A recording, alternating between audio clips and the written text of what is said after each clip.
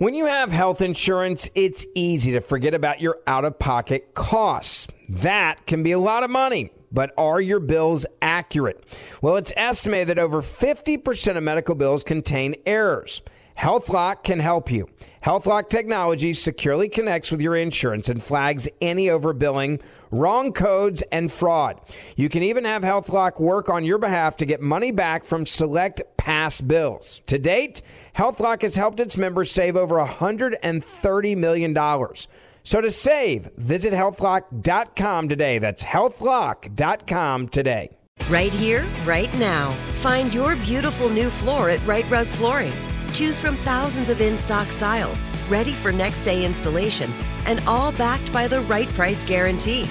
Visit rightrug.com. That's RITERUG.com today to schedule a free in-home estimate or to find a location near you. 24-month financing is available with approved credit. For 90 years, we've been right here, right now. Right Rug Flooring. You know you've got a comeback in you. When you take the next step, you're going to make it count for your career, for your family, for your life. You can earn a degree you're proud of with Purdue Global.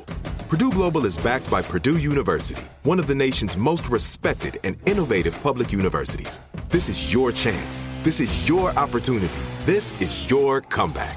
Purdue Global, Purdue's online university for working adults. Start your comeback today at purdueglobal.edu.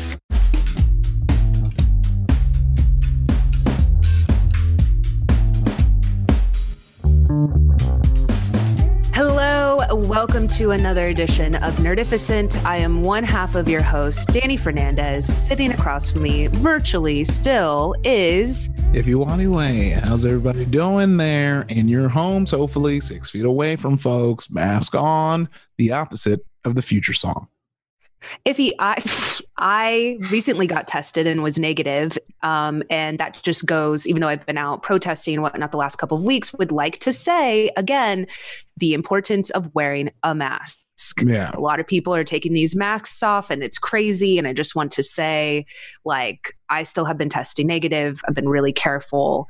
I know sometimes it's not always someone's fault, but a lot of people are acting. When we were protesting, there were people at brunch. Not even kidding. We walked by people at brunch in WeHo, and I was just with their masks off, enjoying their Eggs Benedict.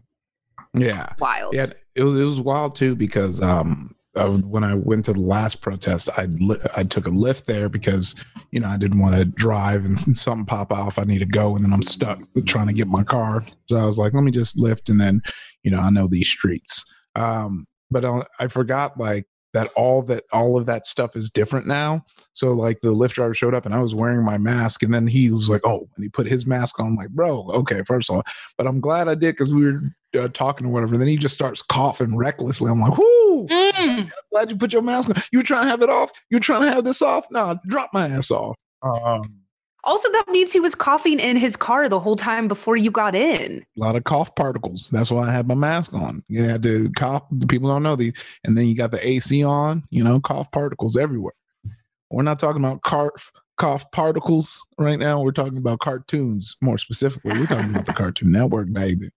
Talking about the Cartoon Network, baby. I can see our guests laughing at this transition. I'm always with the smooth segues. I always got the smooth. We're not talking about the coronavirus. We're talking about the cartoon virus. Yeah. The virus that is Cartoon Network, baby. Yeah. That's what we're talking about. It's a good time, but you know, we couldn't have a conversation about Cartoon Network with one of our good friends who's a triple OG, holding it down all over the Cartoon Network. Some would say he's taken over Cartoon Network. Someone would say he is Cartoon Network. Yeah, Mr. Cartoon Network. Like, like Pitbull's Mr. 305 Live. This is Mr. Cartoon Network. How you doing, Jeff? Is Jeff Trammell, baby? Thank you guys for having me back. It's been a long time. I shouldn't have left you without some dope cartoons to step to.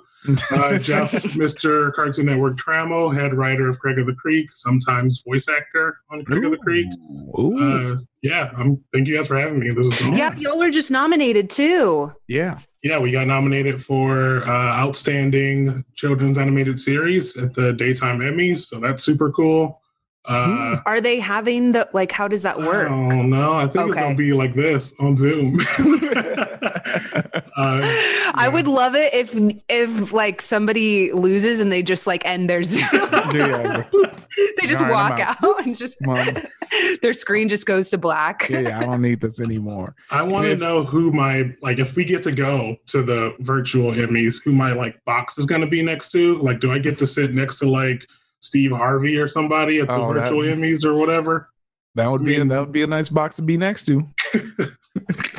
Oh my gosh, I want to see, because then it'd also be showing people's homes. Yeah. I'm so nosy. I want to see. You'd be surprised. Some people are messy or have wildness showing up. Yeah, all that wildness and all that. I totally see that. When they do SNL from home, you're like, oh, you could definitely tell who's been on SNL how long.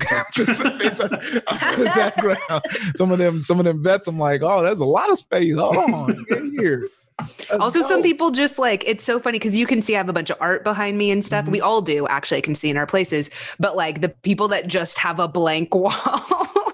Yeah. That cracks me up too. It's just this massively plain.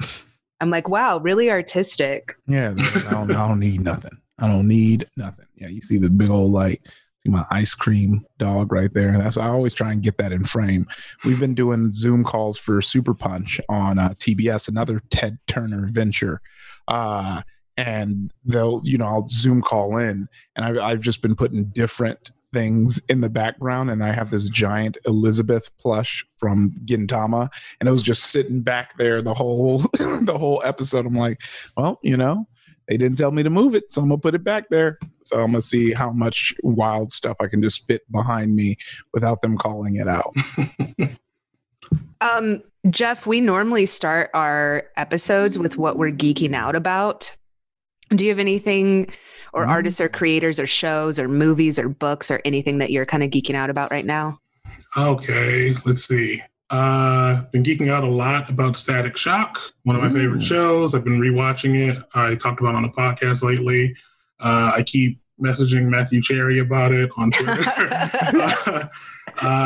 His inbox is full. Yeah, it's just me being like, hey, can we do Static? Can we do Static? And he's like, I don't even own that. Why are you messaging me? He and I were talking about my pilot originally when I first sold it. And then when his Oscar happened, it suddenly was nope, his inbox is full. He's doing other things with bigger people. It's cool because he's a Craig fan, which is kind of nuts. So he's messaged me about Craig, which is really cool. But yeah, so I'm geeking out about Static, always, forever. I'm geeking out about Spy Family. It's a manga I'm reading that's super, super good. I highly recommend to anyone who likes manga. I don't want to spoil it, but... Did you say Spy Family? Yeah. Yeah, I was just about to pick that one up. It's good. You should check it out. Yeah, I'm not going to spoil it. I think you'll like it. Ooh. Well, on that Static Shock, I have a whole, I should send it to you so you can see what I was thinking. But I had a whole treatment I sent because I met with this production company that did all of the, at the time, DC, on DC, how they have their platform. And I sent this Static treatment, but and it was one thing that I was like, you have to meet with me if you do it, because there's one change I made. And I was like, I know what I'm talking about, because in the show, his father, was alive and his mom passed, and she was a paramedic, and then his father was a cop. And then I wanted to flip it where his mom is alive and then the father's a cop, and then play with, police brutality that way, instead of having this cop on the show that's I'm one of the good ones, son. So, it was trying to get dark, and just so DC could be like, no, we like all this except this. But yeah, that's tight. Me, I'm geeking out about keeping the theme straight. Spider-Man Miles. That was a super dope reveal. And what a roller coaster, because Sony opened their mouth and said that it was just a DLC, and Insomniac had to be like, hold up, no, don't let no. they had to stop that train because people were getting ready to they were gonna light them up. They're gonna light them up, and they had to be like, hold up, nope, that is not true. It is a full game. It is a full. So I'm super excited. Also because, by the looks on it, it's an older Miles, and I don't think we really got to see much older Miles. Like all the Miles have been him in high school. So I'm that's the fun I am, because there is like a fun in seeing teen Peter Parker and then adult Peter Parker. Yeah. So I'm so excited to see what adult Miles is, and I pray they have Black people on the writing team of adult Miles. Yeah, just making a face. Jeff, you're up. I'm gonna use this as a sidebar for video game writing, because there's something that's been scratching at the back of my head since I've played it. But Life is Strange 2. Life is Strange is a really good narrative video game series, and Life is Strange 2 follows a half Mexican, half white kid whose dad is killed by the cops, and they're on his dad is killed by a cop, and his son kills him, and like accidentally kills the cop trying to protect his dad, and they go on the run. And the whole game, the way Life is Strange works is you make a series of decisions, and you get different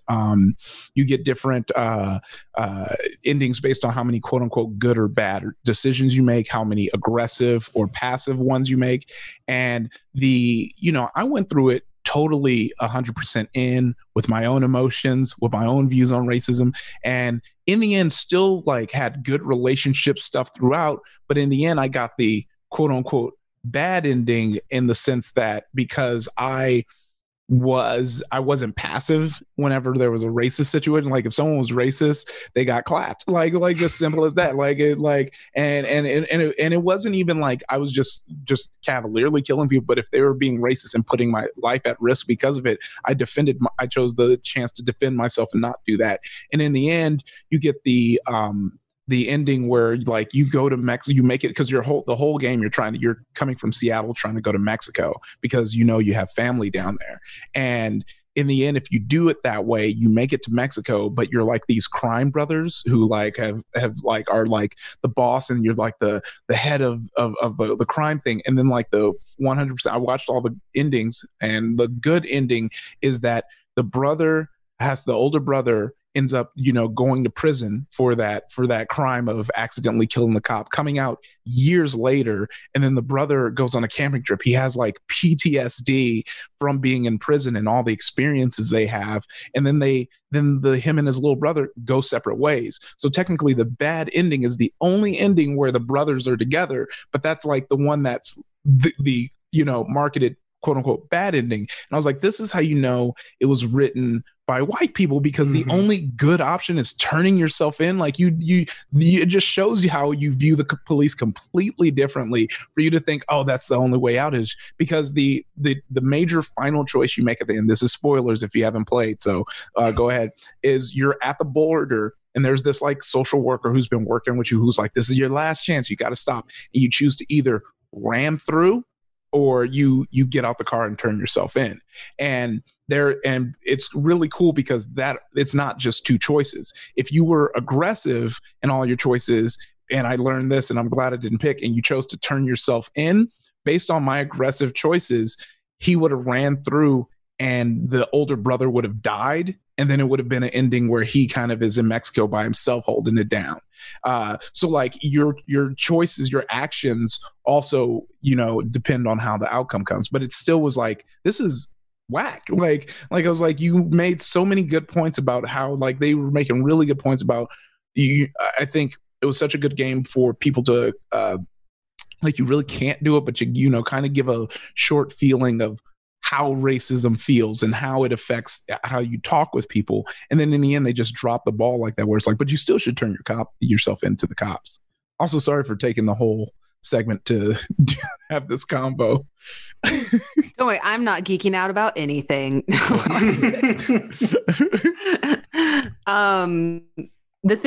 I'll just like give a shout out actually to my friend Amanda Dibert, who she just wrote her first ever 140-page graphic novel, which is for DC superhero girls. It's called Weird Science, just like on our nerdy DC, which y'all kind of were mentioning. Yeah, so y'all can pick that up for people of all ages, but definitely, you know, get it to the younger crowd so they can be a part of STEM with our superhero girls. Yeah. Well, yeah. Thank you. And sorry for blowing. It's something that's really been on my mind. I think I'm just going to do a thread where I actually just fully go into it. But you should. Yeah. I mean, there's so many times when you, even on this podcast, have had the discussion of times when we can tell that there were no writers of color, writers specifically from that culture, because we just wouldn't do that. You know, even different cultures are separate. And so it's just like, you can tell. And what I was going to say is when you said, I hope that there's writers on the game, I hope there's animators, like, you know, Black and POC animators are so like they're just not, they're there and they're not given the opportunities in the same way. I think even in the studios that I've been involved with, it seems like you have to prove yourself. I mean, we say this all the time, but literally stories of people who were like lead storyboard artists for huge movies not being allowed to direct. Like that's typically the next step, like just being told that they didn't pay their dues even though they've been there for a decade. It's something all of us I think could vent about forever, but it's insane the hoops and obstacles even to be an animator on these properties. So again, you'll see a Black or brown character, but then you look at the animators and they're all white. So it's a mess. I mean, the one thing I'll say about it is you can tell just how much diversity is needed when you when you hop into a create a character and you stuck with you know, cornrows or afro. You know, no and the fades, afro looks terrible. You know, it's always like, you know, straight up ludicrous and Too Fast, Too Furious levels, bro. I wanted to say not all Latinas have huge boobs either. This is every video game. Some of us are just a B+, and that's okay. Rude. Some of us have thickness in other areas, which are our thighs and our booty, and not just up top. Some of us can have both, but not all of us. Okay, representation matters. Yeah. So Ted Turner, which if you were referencing, and I feel like is a really popular, famous name, is he actually got his company from his dad, who left him. He unfortunately committed suicide, and Ted was left like trying to take over this company, which was really fascinating because he ended up taking a lot of risks. So Ted actually sold off radio stations and bought a TV station. He bought WJRJ in Atlanta, which eventually became WTBS, which had old movies, sports, and cartoons. So Ted ended up launching CNN, and it was a 24-hour news channel. And that was wild to people. At the time, people were like, why would we need to watch the news 24/7? But that formula for CNN ended up lending itself to Cartoon Network, which became a 24-hour cartoon channel. So when Ted bought MGM, I mean, he was just taking over. He got all of their cartoons. And then when he bought all the WB movies, he got all the cartoons from Warner Brothers.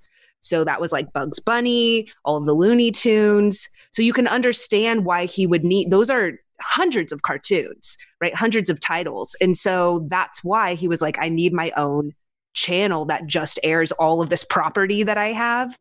So a little bit more of the backstory. In 1991, he purchased Hanna-Barbera. And then that was it, right? It was that they have Scooby-Doo, they have Yogi Bear, they have the Flintstones, Jetsons. I mean, it's like all those old vintage cartoons. So this man was like the mastermind behind. And I watched an interview with him where he said adults watch cartoons too, because that was not commonly thought of several decades ago. And he said more people watch cartoons at night than CNN. So that is something he realized and was like, I'm going to need a channel that fully shows all the properties that I bought, all this money I put in. So that is the story of how Ted Turner started Cartoon Network. Wow. Thank you, Uncle Ted. Yeah. Came through. He was like, we getting these tunes out. So to get into Cartoon Network, the banger bar that Danny totally missed when she was like the CNN News. Oh, what did I do? Network. And then he was able to start a 24-hour cartoon channel. I was like, Cartoon Network. Cartoon Network. But that's because I was saving it for you, Iffy, you on October 1st, 1992, which I know that you love finding out how long since you were born. I mean, I was saving it for you. Yeah, we don't have to get into that. But that is 4 years after me and Danny were born in October 1st, 1992. The Cartoon Network launched the finale of Tartakovsky's 1812 overture with the backdrop of cartoon explosions, followed by a special event called Droopy's Guide to the Cartoon Network, hosted by the MGM cartoon character Droopy, during which the first cartoon on the network, Rhapsody Rabbit, was shown. So that was real nice. Then the late night black and white showed early black and white cartoons, mostly from the Fleischer Studios and Walter Lantz, like Woody the Woodpecker from the 1930s and Merry Melodies and, the classics. And then Toonheads would show 3 shorts with a similar theme and provide trivia about the cartoons. There was also an afternoon cartoon block called High Noon Tunes, which was hosted by cowboy hand puppets, an example of the simplicity and imagination of the network in its early years. And the majority of the classic animation was that was shown on Cartoon Network no longer airs on a regular basis, but Tom and Jerry and Looney Tunes still aired and lasted until 2017. So it was running the classic tunes while they were developing some new heat. Yeah, so because Turner owned so many other channels, they could promote Cartoon Network on the other channels. Remember, they were going against Nicktoons. So Nicktoons, which we did our episode on, was heavily realizing this formula of having kind of weird experimental, especially if you look at early Nicktoons, they really allowed their creators to be weird and gross, which is something that kind of came back but went away for about a decade. So they were starting to, with a lot of the Cartoon Network commercials, they would add this weird, awkward, modern spin on the vintage cartoons. And their first original show, actually, so not just the vintage cartoons, their first original show was the Moxie Show, but it wasn't really popular. Okay. So what a lot of people consider their first big show, April 15th, 1994, Space Ghost Coast to Coast. It was a talk show of the Hanna-Barbera superhero. It was one of their most original programming ideas and really made them stand out. That set the tone then for the rest of the channel. It was kind of there's something cool and funny and adult over here. But did y'all watch Space Ghost? Oh yeah, I was big into Space Ghost. The Brack was really funny. Just what they turned into, and it was I think my first introduction to bits and knowing when characters, when just the idea of what each character is going to do, how they're going to react, and it was just so funny, this concept that they really kind of, I feel focused on the reality of what would it be like if this character was making this late night show with his enemies, and it was just my favorite one. Yeah, I watched a lot of Space Ghost a little bit later because I'm just slightly younger than you guys. I was 4 in 1994, so I wasn't allowed to watch Space Ghost, despite my protests. No, but I do remember eventually watching Space Ghost, and one of the things that is really interesting about it is they would premiere other shows on there that would later become Cartoon Network shows. The first time we see the Powerpuff Girls is on Space Ghost. Which is kind of crazy. And they had a different title that I don't think I can say on this program because it's not PG. But, Space Ghost is also such a weird show that really does change the kind of tone of Cartoon Network going forward because it's so what if we took this old property and just made him a talk show host? It's the weirdest thing in the world. Yeah. But also, like, so many people who worked on that would go on to work on other things on CN that we're going to get into, I'm assuming. But so I don't want to, like, spoil anything. But, you know, Aqua Teen Hunger Force fans and so on, this kind of all starts here. Yeah. Oh, so great. I know. Speaking of getting into, we have to take a really quick break. And then we are going to hop down nostalgia lane. I'm so excited talking about those huge properties that the cartoon time of Cartoon Network right after this. Like many of us, you might think identity theft will never happen to you. But consider this. There's a new identity theft victim every 3 seconds in the U.S. That's over 15 million people by the end of this year, equal to the populations of New York, Los Angeles, and Chicago combined.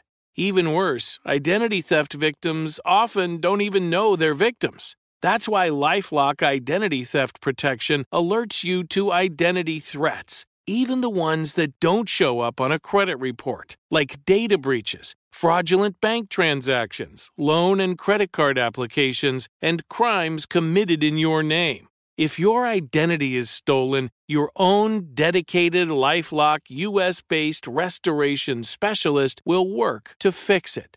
LifeLock protects you in ways that you simply can't on your own.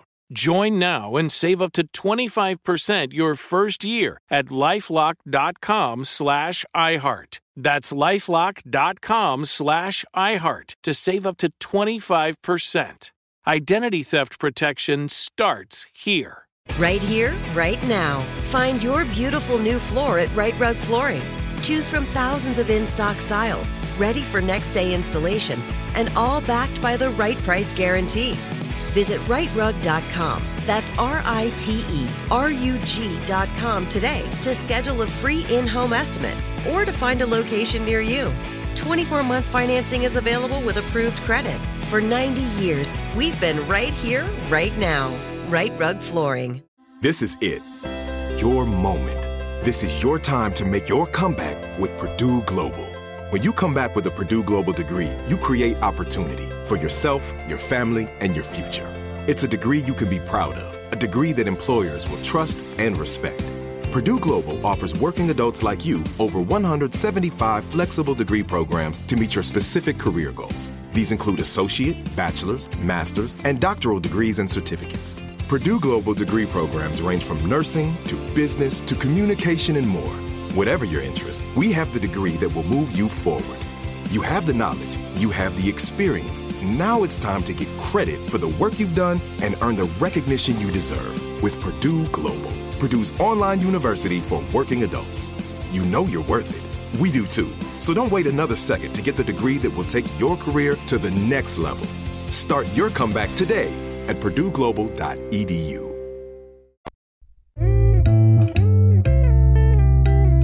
And we're back. We're walking. I wanted to say something, Jeff. I also couldn't watch Space Ghost in 1994.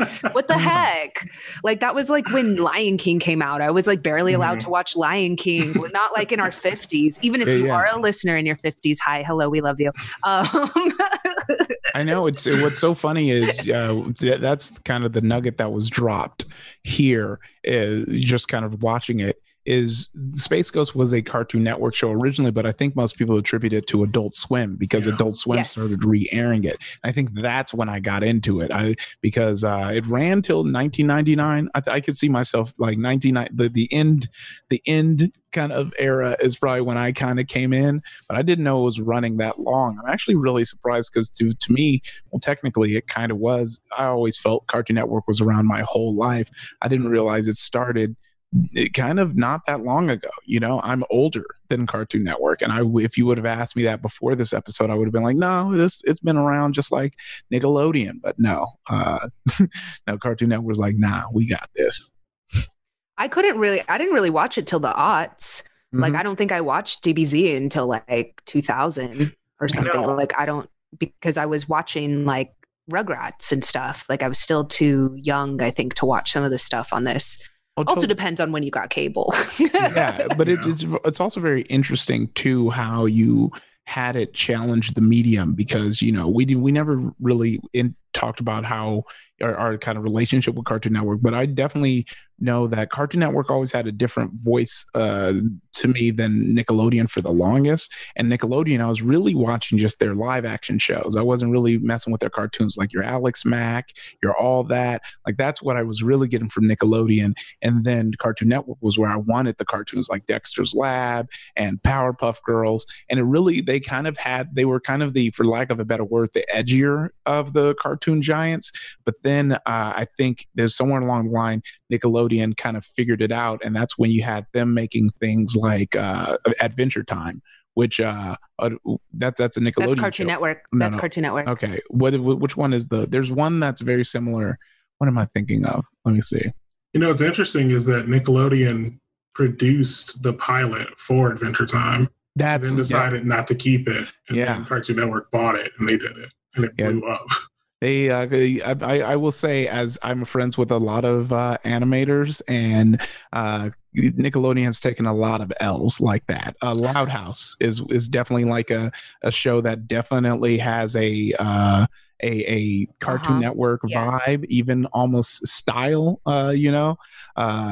Zim, which I would have totally believed was if you would have told me it was that was a Nickelodeon show, but like their shows that I kind of definitely was like, that's a Nick show, is like a Fairly Odd Parent, where it's still like trying to like really leaning on the family wholesomeness and all this, where Cartoon Network's kind of like it almost in the voice, it almost feels like it's our voice, even though we know it's adults doing it, but they're like, we're gonna do some wild things, it was To me, on the spectrum, you have Disney. On the right, you have this isn't political. I'm just saying you have Disney on the right. You have Nick in the middle, and you have Cartoon Network on the other side. I would totally agree with that. From being weird and allowing. So Invader Zim is another one where they took an L because they canceled it. Yeah. They wouldn't let him do what I think we covered that in our Nicktoons, but he was like, if you're not going to let me do, and brilliant, very funny show.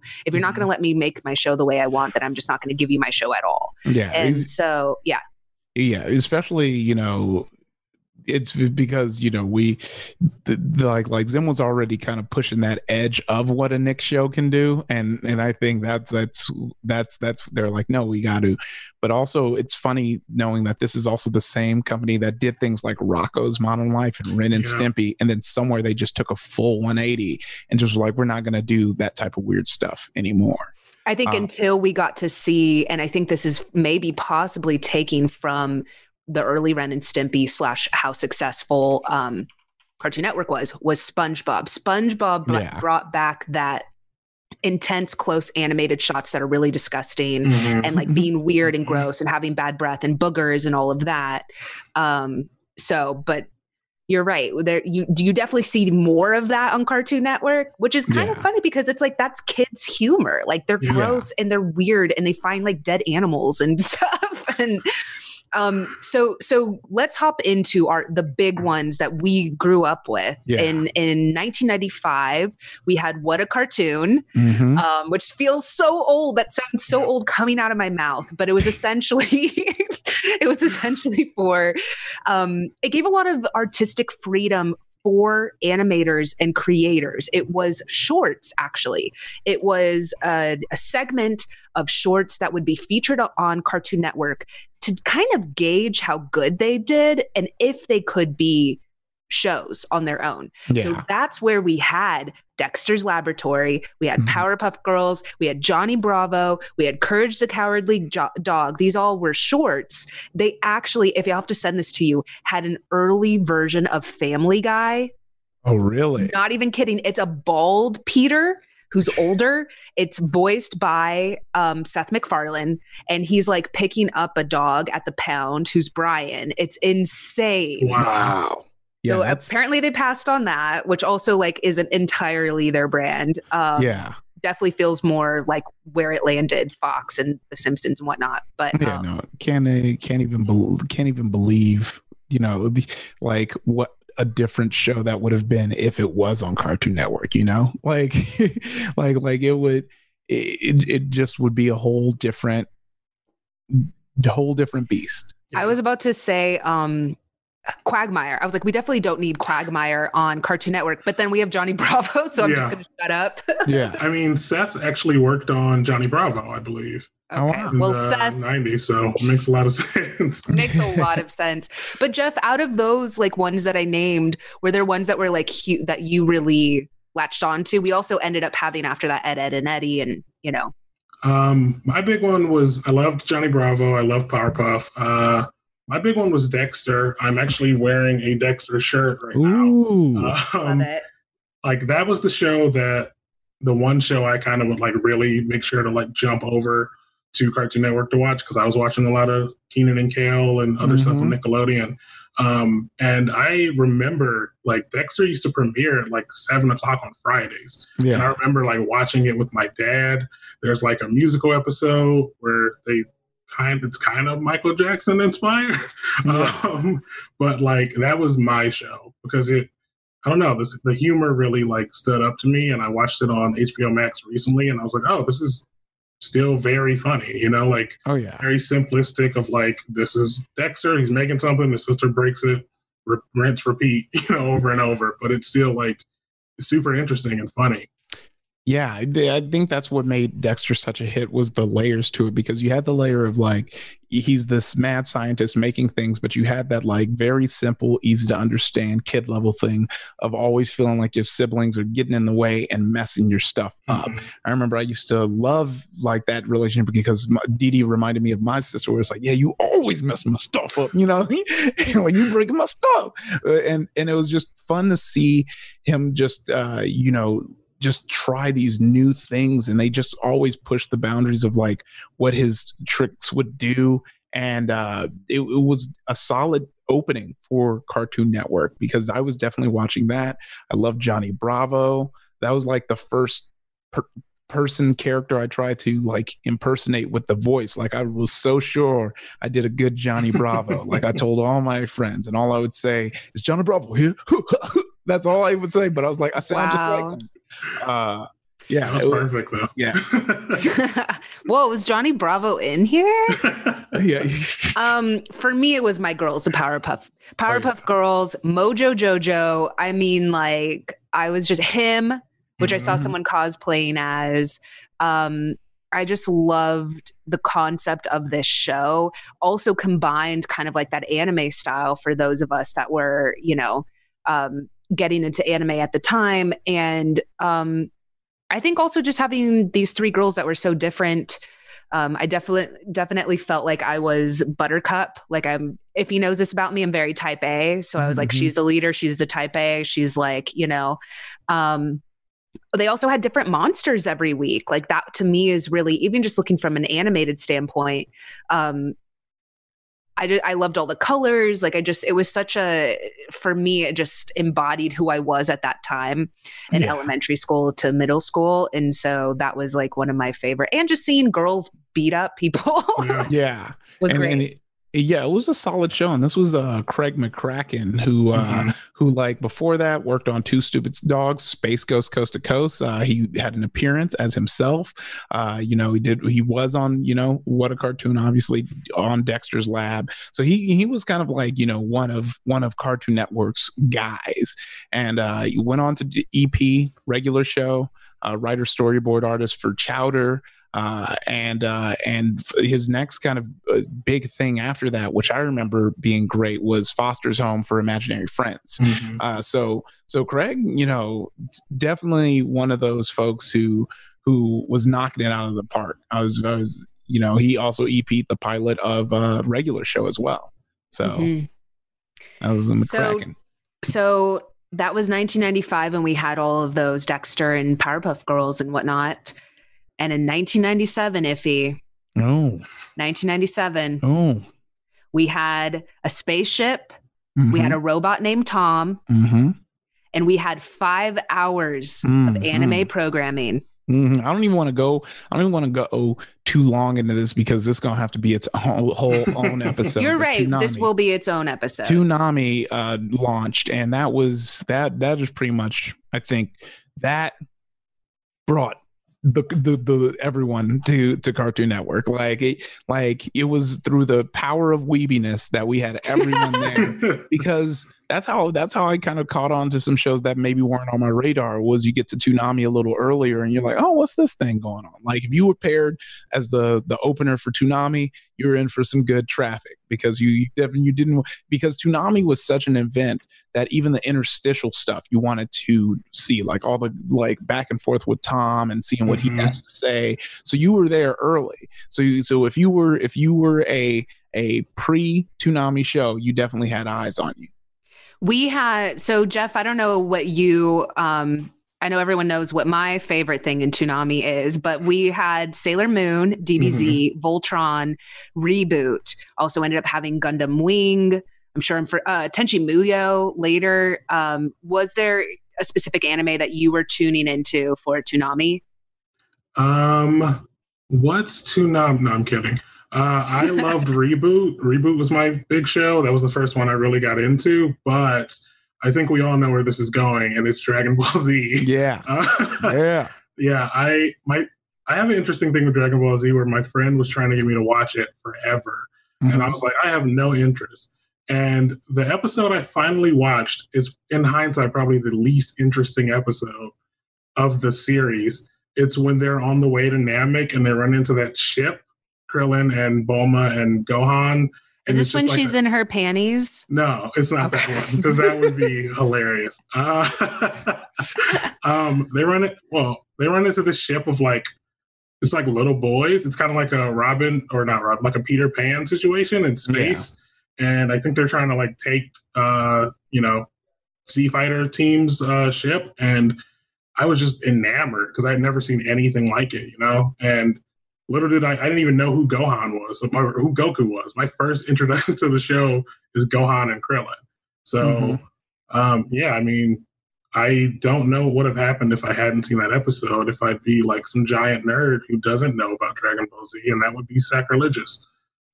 Ooh, yeah. I mean, well, one thing I want to go back and correct, which I totally did forget about, was we saw Tom in 1999. When it launched in 1997, we had Space Ghost villain Moltar running the ship. It was him first, pulling on the ones and twos to drop these cartoons for us. And I do remember that, but it was such a small piece of time, because Tom is you don't think of Toonami without thinking Tom, but I do want to put the little respect on Moltar for pulling them levers to get us these animes right up top, because it was good. I didn't join, I think, until Tom was there. Yeah, because when like 997, it launched with Thundercats, Cartoon Roulette, which had like different old school cartoons mixed in, Voltron, and Johnny Quest. So, and then the next year is when it went full anime. So the first year was a wash. I probably didn't even watch that. The second year, 1998, is 10 years. We are 10 years old at this point, Danny, is when we jumped over and we had Robotech, Beast Wars, Transformers, Sailor Moon, Dragon Ball Z, and Super Friends. And that is a lineup. That is an unbeatable lineup. And then 1999, we add in Reboot, Ronin Warriors, and Powerpuff Girls. And then 2000, one of the most, I feel like, slept on, because for some reason, this anime is just the design, the idea of it was always tight. G-Force, Guardians of Space, Mobile Suit Gundam Wing, Batman animated series, Tenchi Muyo, Tenchi Universe, Tenchi in Tokyo, Blue Submarine number 6. Tenchi was taken over. Yeah, I loved it so much. This was the era where there was way too many Tenchi shows. I remember this. I was like, why are there so many Tenchi shows? Because like one was like an actual like samurai anime, and then there was one that it felt like it was all about the girls being horny for him. Like I don't know which one, but it was wild. Which one did you like more, Ivy?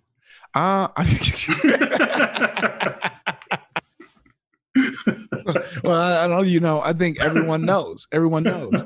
But it's so funny because looking at these lineups, I remember getting them all. And it's so funny because we talk about this a ton of times with Dragon Ball Z, the ever looping, never being able to finish it, because in 2001 is when they showed Dragon Ball after they ran Dragon Ball Z. So they showed Dragon Ball after Dragon Ball Z. But this, I think this is the one. This is the year 2001. You had Outlaw Star, Big O, Cardcaptor Sakura, Mobile Suit Gundam, the 8th MS Team, and War in the Pocket, Zoids, Batman Beyond, and Dragon Ball. That might be one of the hardest years. I like. We might have to do a poll and see which one everyone like. If only the show's listed, what's the year you're taking? Because this really does feel like one of those house memes. Because it's great and it's truly. Whew, sorry, we got to keep going because I'll get lost in Toonami. That was an era. That is the foundations of, I would say, the foundations of the career I sit on right now. Same. That gave me my nerd cred. I feel like it's so all that anime. I push everyone to go through and look at those lineups because it was like I was going back into my couch every time I was reading these names, because some you're even forgetting. You're like, oh yeah, I was watching that on Toonami. Oh, whew, I love being a nerd. We have to take a really quick break, but then next up, we got, when he was talking about how a lot of adults watching these cartoons, we're going to talk about Adult Swim right after this. Yeah. Right here, right now. Find your beautiful new floor at Right Rug Flooring. Choose from thousands of in-stock styles, ready for next day installation, and all backed by the right price guarantee. Visit rightrug.com. That's RITERUG.com today to schedule a free in-home estimate or to find a location near you. 24-month financing is available with approved credit.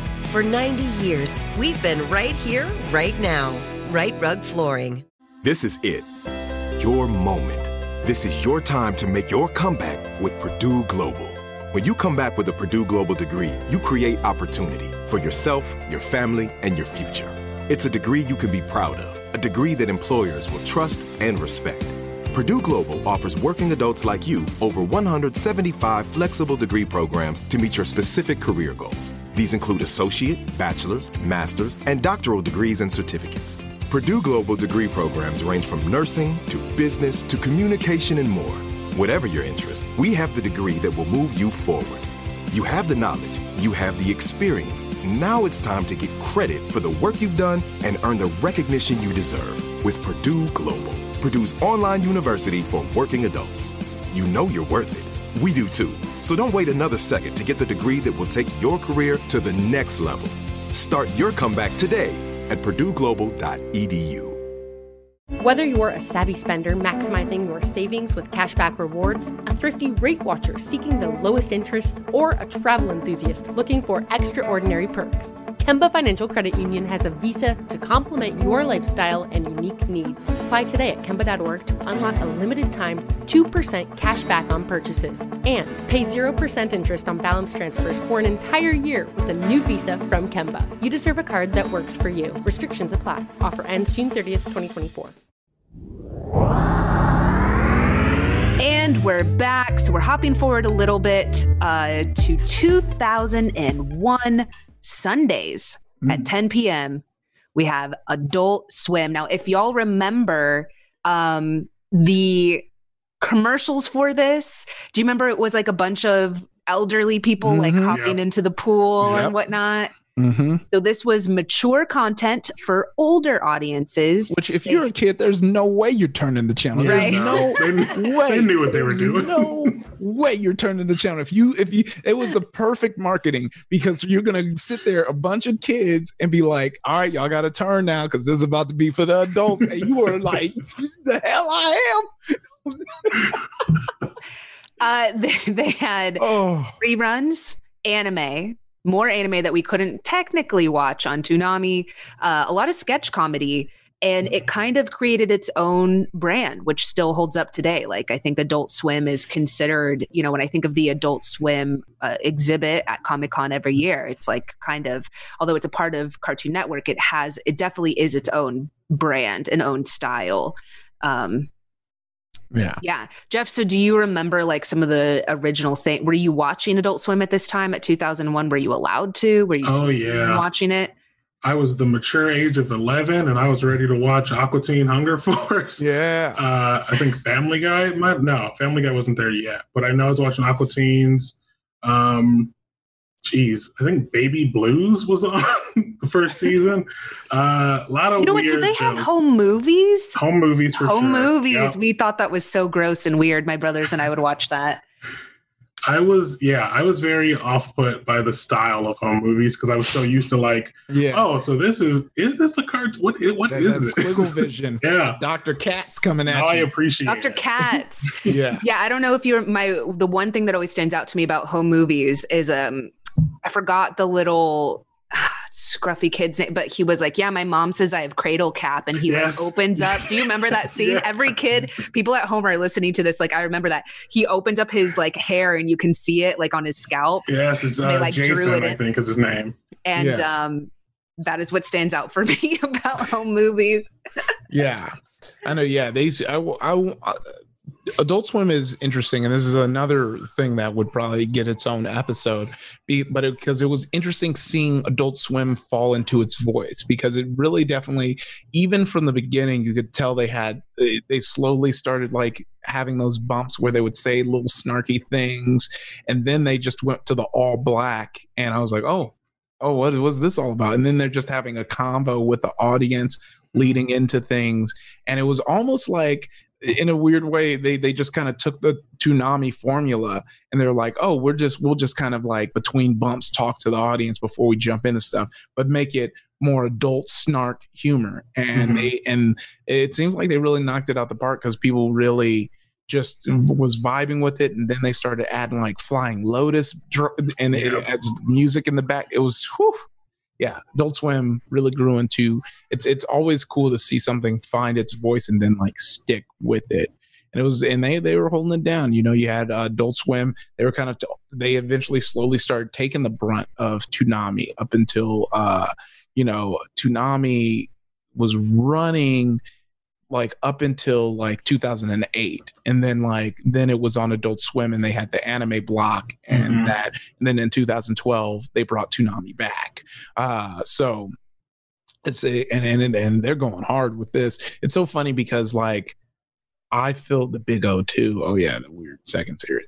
I always had like all the stuff they're showing on the new Toonami. I'm like, oh yeah, I'm watching it on your Crunchyroll and all that stuff, because it's so funny that anime is so accessible now. I mean, there's still nothing like watching it for free if your parents have cable, or if you're underage and can't have a million streaming apps. But it is like cool to see like just what is kind of blowing up. And it seems like what the smart thing that Toonami is still doing is really knocking out those like shonen anime that are popping, because all these, Fire Force, you got My Hero, Demon Slayer, JoJo, like those are the ones everyone's talking about anyway. So the kids are still in on it.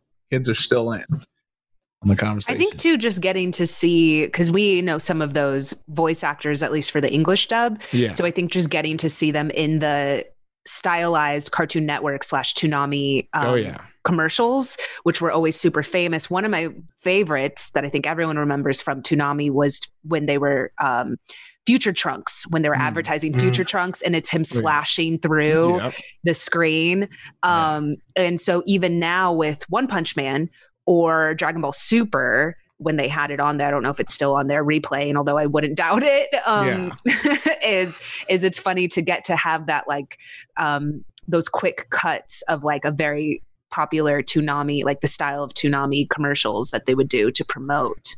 Yeah. One thing I did want to bring up is in 2006, Cartoon Network actually had its first live action movie, which was Reanimated. It was very much in the style. I don't know if you saw this, Iffy or Jeff, but it was in the style of Who Framed Roger Rabbit-ish, where it's like live action and the cartoons. It ended up turning into a show, which was called Jimmy's Head Show. Oh, Out of Jimmy's Head. Yeah. But yeah, it was kind of controversial because they started to go in that direction of having more, which we still see kind of on Adult Swim and stuff, is having humans. Yeah. And I think that was kind of upsetting for some people that were just like, no, this is cartoons only. Yeah. But you even had that on Space Ghost. There would be human guests. Good point. But I think a lot of people were scared that this was going to turn into like what Nickelodeon is or Disney, which is half and half. I think a lot of people didn't want that to happen. Yeah. So I remember now looking at it. Yeah, I don't totally remember Reanimated and Out of Jimmy's Head. Yeah. And people were like, oh, it's a Cartoon Network. I was like, yeah, but it's still cartoon adjacent in their defense. But, and this is like well after 2004 when they kind of rebranded and had their originals only thing going on. And that's when you had Megas XLR, Foster's Home for Imaginary Friends, and Hi, Puffy, Ami, Yumi, who I had the biggest crush on. I was all in. I was ready to go. I was like, take me to Tokyo. I'm about to go out there and meet them. I was deep in. They were, and and Puffy Ami Yumi was this Japanese pop rock duo, and it was that perfect that style of where they're like, okay, we kind of have the little street style, but also we're like fun, and they were just like super big, and then they had a show in the US that kind of really, we were like, okay, who are these? And then we kind of knew them as the people who did the intro to Teen Titans, and we're like, okay, well, y'all did that, we messing with you, because that intro did slap. I would be remiss / also not wanting to get hate mail if we don't bring up Samurai Jack. Yes. Mm-hmm. Oh yeah. Don't put some respect on Samurai Jack. Oh yeah. I think all of us watched it. That animation style, classic animation style, so recognizable. Oh yeah. Also wanted to give a shout out to Billy and Mandy. A lot of people rep Billy and Mandy. Yeah. But now, Jeff, we're kind of approaching the current present day Cartoon Network. Which we have Craig of the Creek, which we said is nominated for an Emmy. How do you feel? I mean, I feel like y'all have been groundbreaking, like literally groundbreaking at this channel, but also in animation. Do you feel like there is a lot of pressure on the show to I'm curious, like as a creator and being groundbreaking, what that means as far as artistic freedom for Craig of the Creek? I mean, I think there's a lot of pressure in the sense of wanting to do things that need to be done and doing them correctly. Like because we're following like Steven Universe and Clarence and a lot of other shows that were able to like really inform and really, I think help like just, show people like that people are different and who people love are different or people's skin color is different. And, like these are characters you can like and empathize with and see yourself in. And I know that's something that we really wanted to do on Craig just from day one. I think we've done a fine job so far of just really like trying to make things as diverse as we can, but we're always pushing that envelope. We're always trying to make sure that like people are addressing characters the way they should be. If somebody is non-binary or addressing them by the proper pronouns and stuff, because that stuff's super important. And it's super important to instill that into kids now. Like, I think that the better we are at like really hitting those things and really showing that like there's going to be different types of people that you're going to encounter and they are no less valid than anyone else. Everyone is in this together. All these kids play harmoniously and all these kids appreciate each other and love each other. And that's something that so many people need to do. So I guess there's a pressure in it, but I think it's the societal pressure that everyone has. I think that, I'm not under any more pressure than you or Iffy or anyone else. It's just, we want to make sure that we have this platform and we're using it properly. And I think that's one of the ways we can do it. There's a lot of eyes on the show and I just want to make sure that we're getting the best message out that we can. Yeah.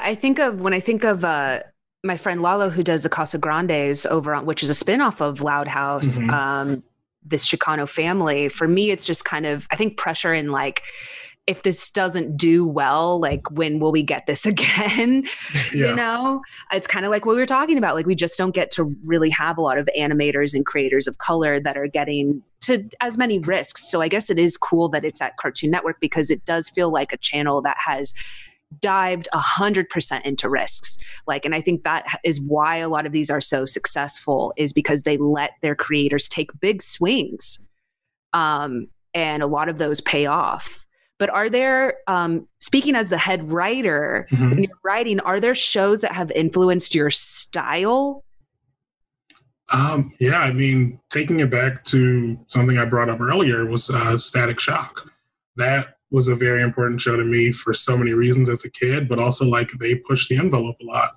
And they did things about race, and they did things about like gun violence and so many things that we're still dealing with today, which it seems kind of taboo to bring up in cartoons for kids now. And they were doing it, 20 years ago. And I know that stuff really affected me and it helped me learn. And I think that when we get the opportunity to kind of teach kids that, that's something that we need to do. So that's been a big influence for me also in the sense of like seeing a Black lead. That wasn't a thing I saw a lot. It was always like, you're the sidekick, you're the Gerald, you're the nerd, you're the whatever, and that was something really important to us when doing Craig, is like, Craig is the lead and he's not just the nerd or the athlete or the, he's just a kid, and everybody can just be a kid. You don't have to have all these like, different pressures on you. So that's, for us, that's like the big thing that we're thinking of. That's the big thing that I'm always thinking of going into these stories. It's just, how can we make sure that like, this show needs to speak to everyone. And yes, it needs to speak to Black people. And yes, it does, I think. And we should feel represented. But it also needs to speak to everyone so they know that, we're all just people, Yeah. I feel that. Ooh. I have a couple more questions, unless you have some questions, Iffy. No, you can go ask away. Well, as far as creators breaking into this space, there's no one way to do it. I know we all have like stumbled into, not stumbled, but like have different avenues that we have created for ourselves in order to get to where we are. Is there any advice that you give to young creators that are like listening? I feel like we have a lot of people that are trying to come up in the industry right now that listen to Iffy and I's show. I don't know if there's any advice that you could give them. Oh man. Even just basic. Yeah. I mean, it's tough because like you said, there's so many different ways. I think, the basic answer is always like practice and write and practice your craft. And I think that's important, but a lot of it is experiences, like a lot of times your experiences reflect your writing or reflect your art style. And it's very easy to fall into a rut. I know for me, especially when working on stories, it's very easy to like come to it from, I have this background and this is how I'd approach it.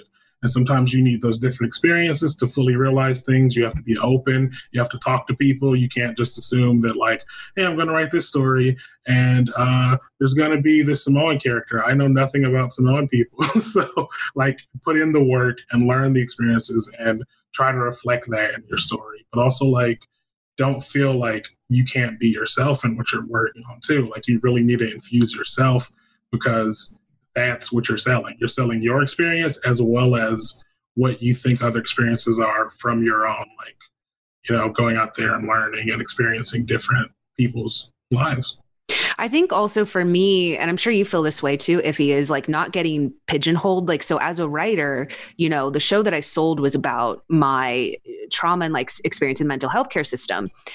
But I don't want to just be the trauma comedy writer. Right. I realized that a lot of people were hitting me up to like, this is about mental health and this show is about mental health. And I'm like, that's great. I kind of just want to write a superhero show. I kind of just, so the next thing that I'm doing right now is an animated property that like doesn't deal with hate crimes and doesn't deal with like, it's kind of just like not saying that you can't do both. That's what I'm saying is like, it's kind of like what you were saying, like know like your voice, but also know that that's not the only story that you can tell.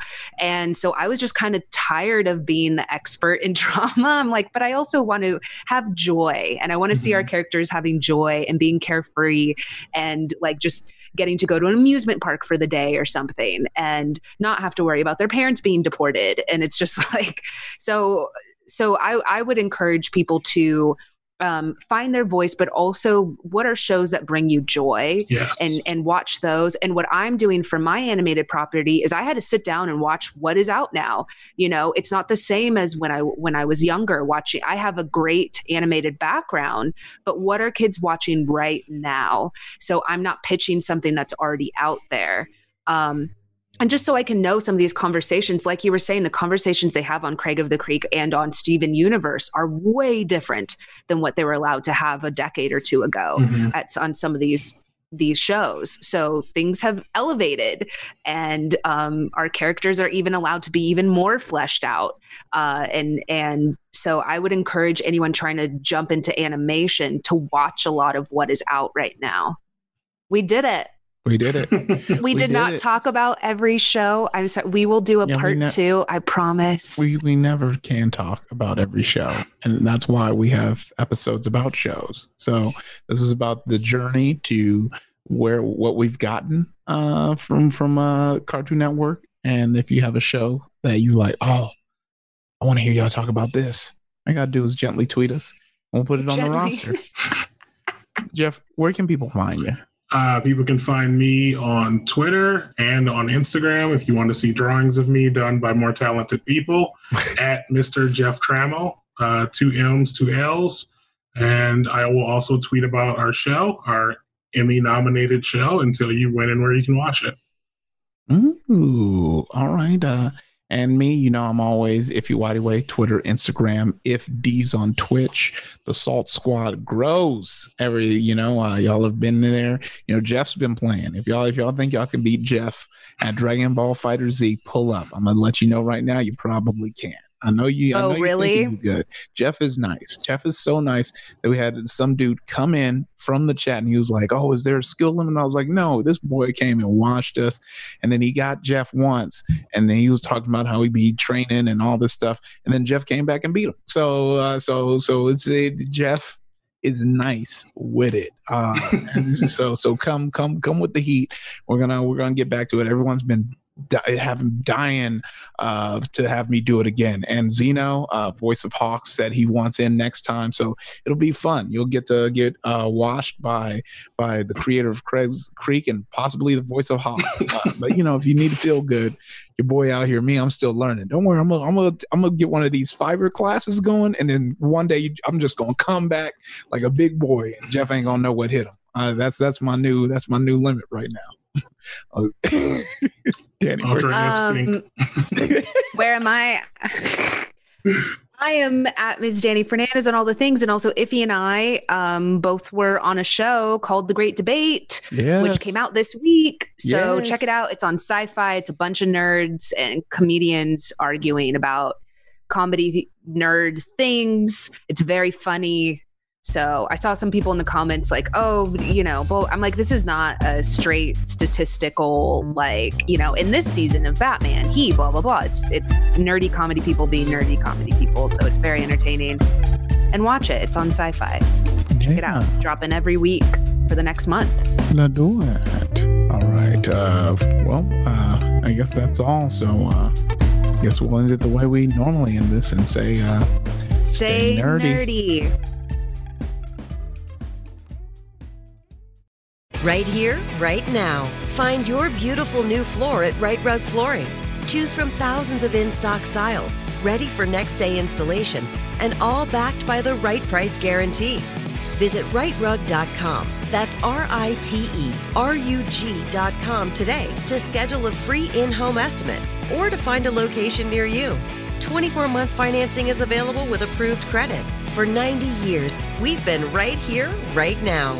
Right Rug Flooring. Whether you're a savvy spender maximizing your savings with cashback rewards, a thrifty rate watcher seeking the lowest interest, or a travel enthusiast looking for extraordinary perks, Kemba Financial Credit Union has a visa to complement your lifestyle and unique needs. Apply today at Kemba.org to unlock a limited time 2% cash back on purchases and pay 0% interest on balance transfers for an entire year with a new visa from Kemba. You deserve a card that works for you. Restrictions apply. Offer ends June 30th, 2024. MTV's official Challenge podcast is back for another season. And so are we. I'm Tori Deal. And I'm Anissa Ferreira. The wait is over, guys. All Stars 4 is finally here. And this season takes it to a whole new level. Old school legends, modern power players, and ex-lovers are all competing in Cape Town, South Africa for the prize of $300,000. And we're going to be right here along with you fans, covering every episode on the podcast. Listen to MTV's official Challenge podcast on the iHeartRadio app, Apple Podcasts, or wherever you get your podcasts.